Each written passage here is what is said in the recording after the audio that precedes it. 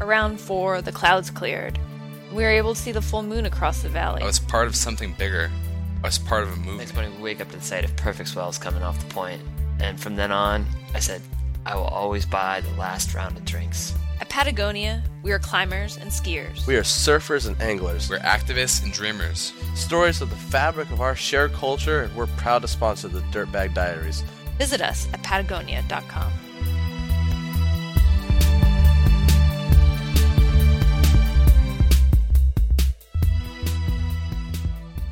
It was 2 years ago that I launched the Dirtbag Diaries, and I have to say, today, I still can't believe it. We've gone to the skies above Baghdad, across Cascade Peaks, down rivers in Peru, up El Cap, and across the Alaskan wilds. We've been to some pretty incredible locations, but to celebrate 2 years, I wanted to revisit one of my favorite places. It's not all that scenic. It kind of smells like oil and concrete, but the story contained inside this garage is the story with which I began, and the one that I return to time and time again. We proudly present the Monoboard.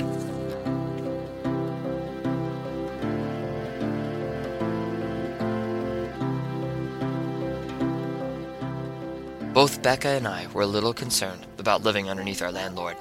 It's not that we're particularly prone to party or intensely private. It's just that off-scene landlords, especially wealthy ones from the Bay Area, well, they can be kind of a pain in the ass.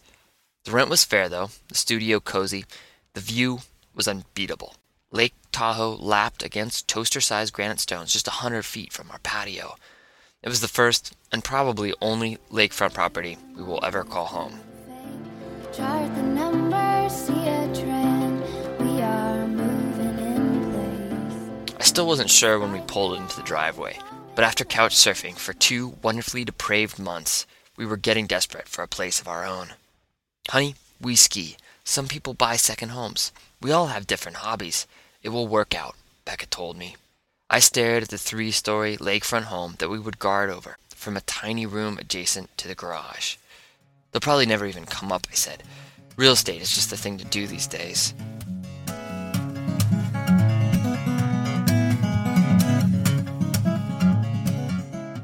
Mountain people, we can be an arrogant lot, adhering to an us and them view of the world, typically reserved for despotic sociopaths a few cleansings shy of an international tribunal. To those who don't fit our mold, we can be condescending and brutally rude. I was wrong about our landlord, Henry.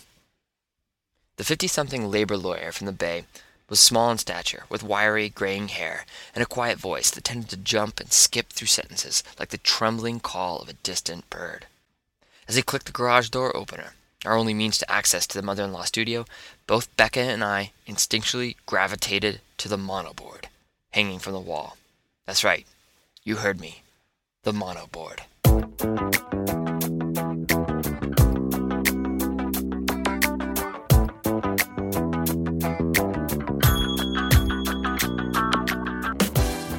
The garage smelled faintly of laundry detergent, cold pavement, and motor oil.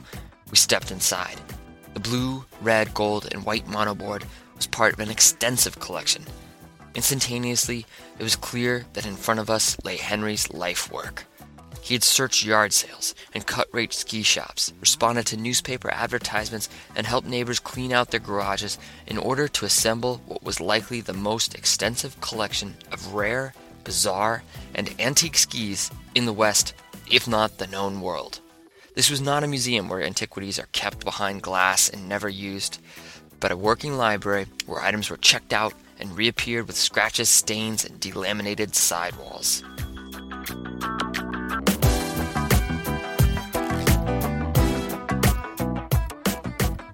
There were 7 pairs of skis hanging from the homemade wooden rack, bolted directly into the garage's concrete walls.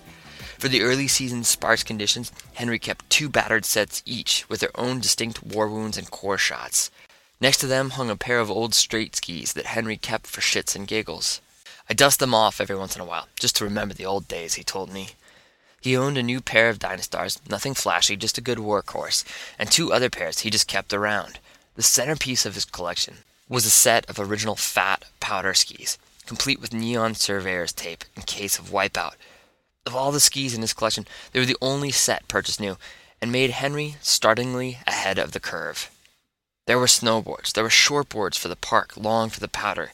He admitted that snowblades had been disappointing and didn't really do anything well. He continued down the line, pointing to 2 sets of 1980s era beginner skis cut short in the rear to facilitate wedge turns. "These," Henry said with an eager smile and a look of conspiratorial joy, "these are perfect for doing daffies and spread eagles."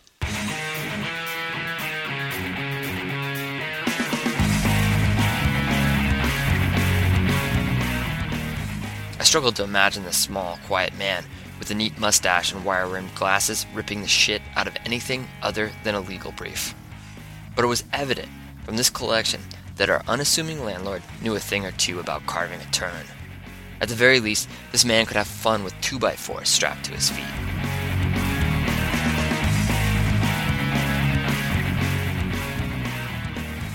Our tour continued as we arrived to Henry's Monoboard, which he really liked on groomer days, but only after lunch and a few beers. I've got to ride at the end of the day, though. Once you've strapped that on for a while, you forget how to turn skis or a snowboard, he told me, as if I, too, were a connoisseur of winter sports' bastard children. He rounded out his collection with cross-country skis, 3 saucers, a wooden toboggan, and a tri-ski sled complete with steering wheel. The best part, he explained, was that, aside from the very forward-thinking purchase of the newly crafted powder skis, his quiver had all been bought second-hand. People have been skiing for centuries, and while side cuts, dampening system, widths, shapes, and bindings have all advanced by light years, the heart of the sport remains rooted in a simple truth: skiing is fun. In a way, Henry was like a lifelong carpenter.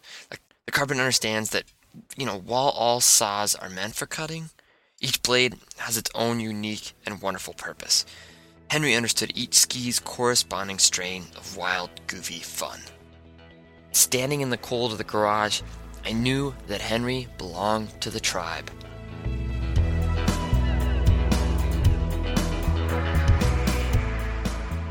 I'm sure punk snowboarders snickered at Henry's monoski. I'm sure mocking cheers floated down from the lifts when Henry, employing his hybrid beginner skis, punctuated yet another successful daffy with a quiet whoop of joy. If Henry heard the snickers, I'm sure he probably didn't care. The smile on his face would last for at least a week as he herded briefs and cold depositions into neatly arranged cases.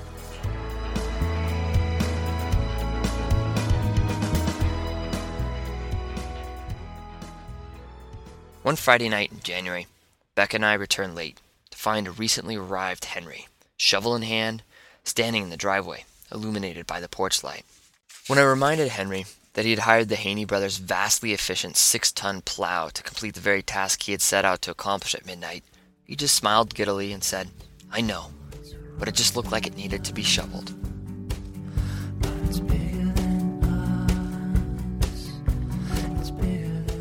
It's been years since I've seen Henry.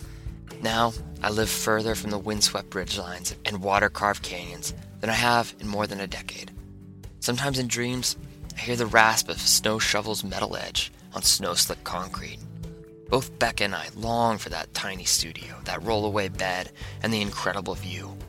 I followed a career into the flatlands, and I understand the motivation that it takes to negotiate rain-slick interstates, chain-controlled passes, and the vehicular chaos that comes in between. While I live in the lowlands, it doesn't make me any bit less of a mountain person or a skier.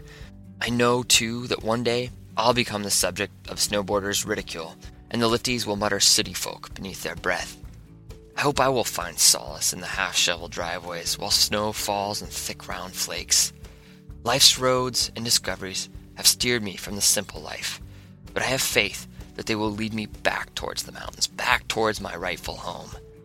Now, when I descend into the red glare of brake lights on the road back towards another week of work in the windy concrete slot canyons of the city, I think of Henry, illuminated by my headlights, shovel in hand, with snowflakes melting on the edge of his neat mustache, and smiling like an expatriate, returning to a homeland from decades abroad. Oh, it must be I know, 'cause it always wins, and it always wins, it always wins. Music today, Gregory and the Hawk, Andy McKee, and American Analog Set. You can find information and stream the cuts at our site, dirtbagdiaries.com. If you've got input, drop us a line at dirtbagdiaries@earthlink.net. 2 years, damn! I'm gonna go crack some champagne. Oh yeah. Yeah, the champagne of beers. Yeah, I'm gonna enjoy the night and get right back to it tomorrow. But for the moment, I want to raise my glass in thanks to you. Yes, you. Thanks to everyone who has joined me on this adventure. To the people who've sent in words of encouragement, who have offered stories and advice and thoughts, wisdom. Thank you. I appreciate it. It's meant a lot to me along the way. Also, I want to say thanks to the good people at Patagonia for their support of the Dirtbag Diaries. Without them, this would not be possible. So, with that glass, cheers. We've got some good stories coming at you this spring. Stay tuned. I'm Fitz Cahal, and you've been listening to the Dirtbag Diaries.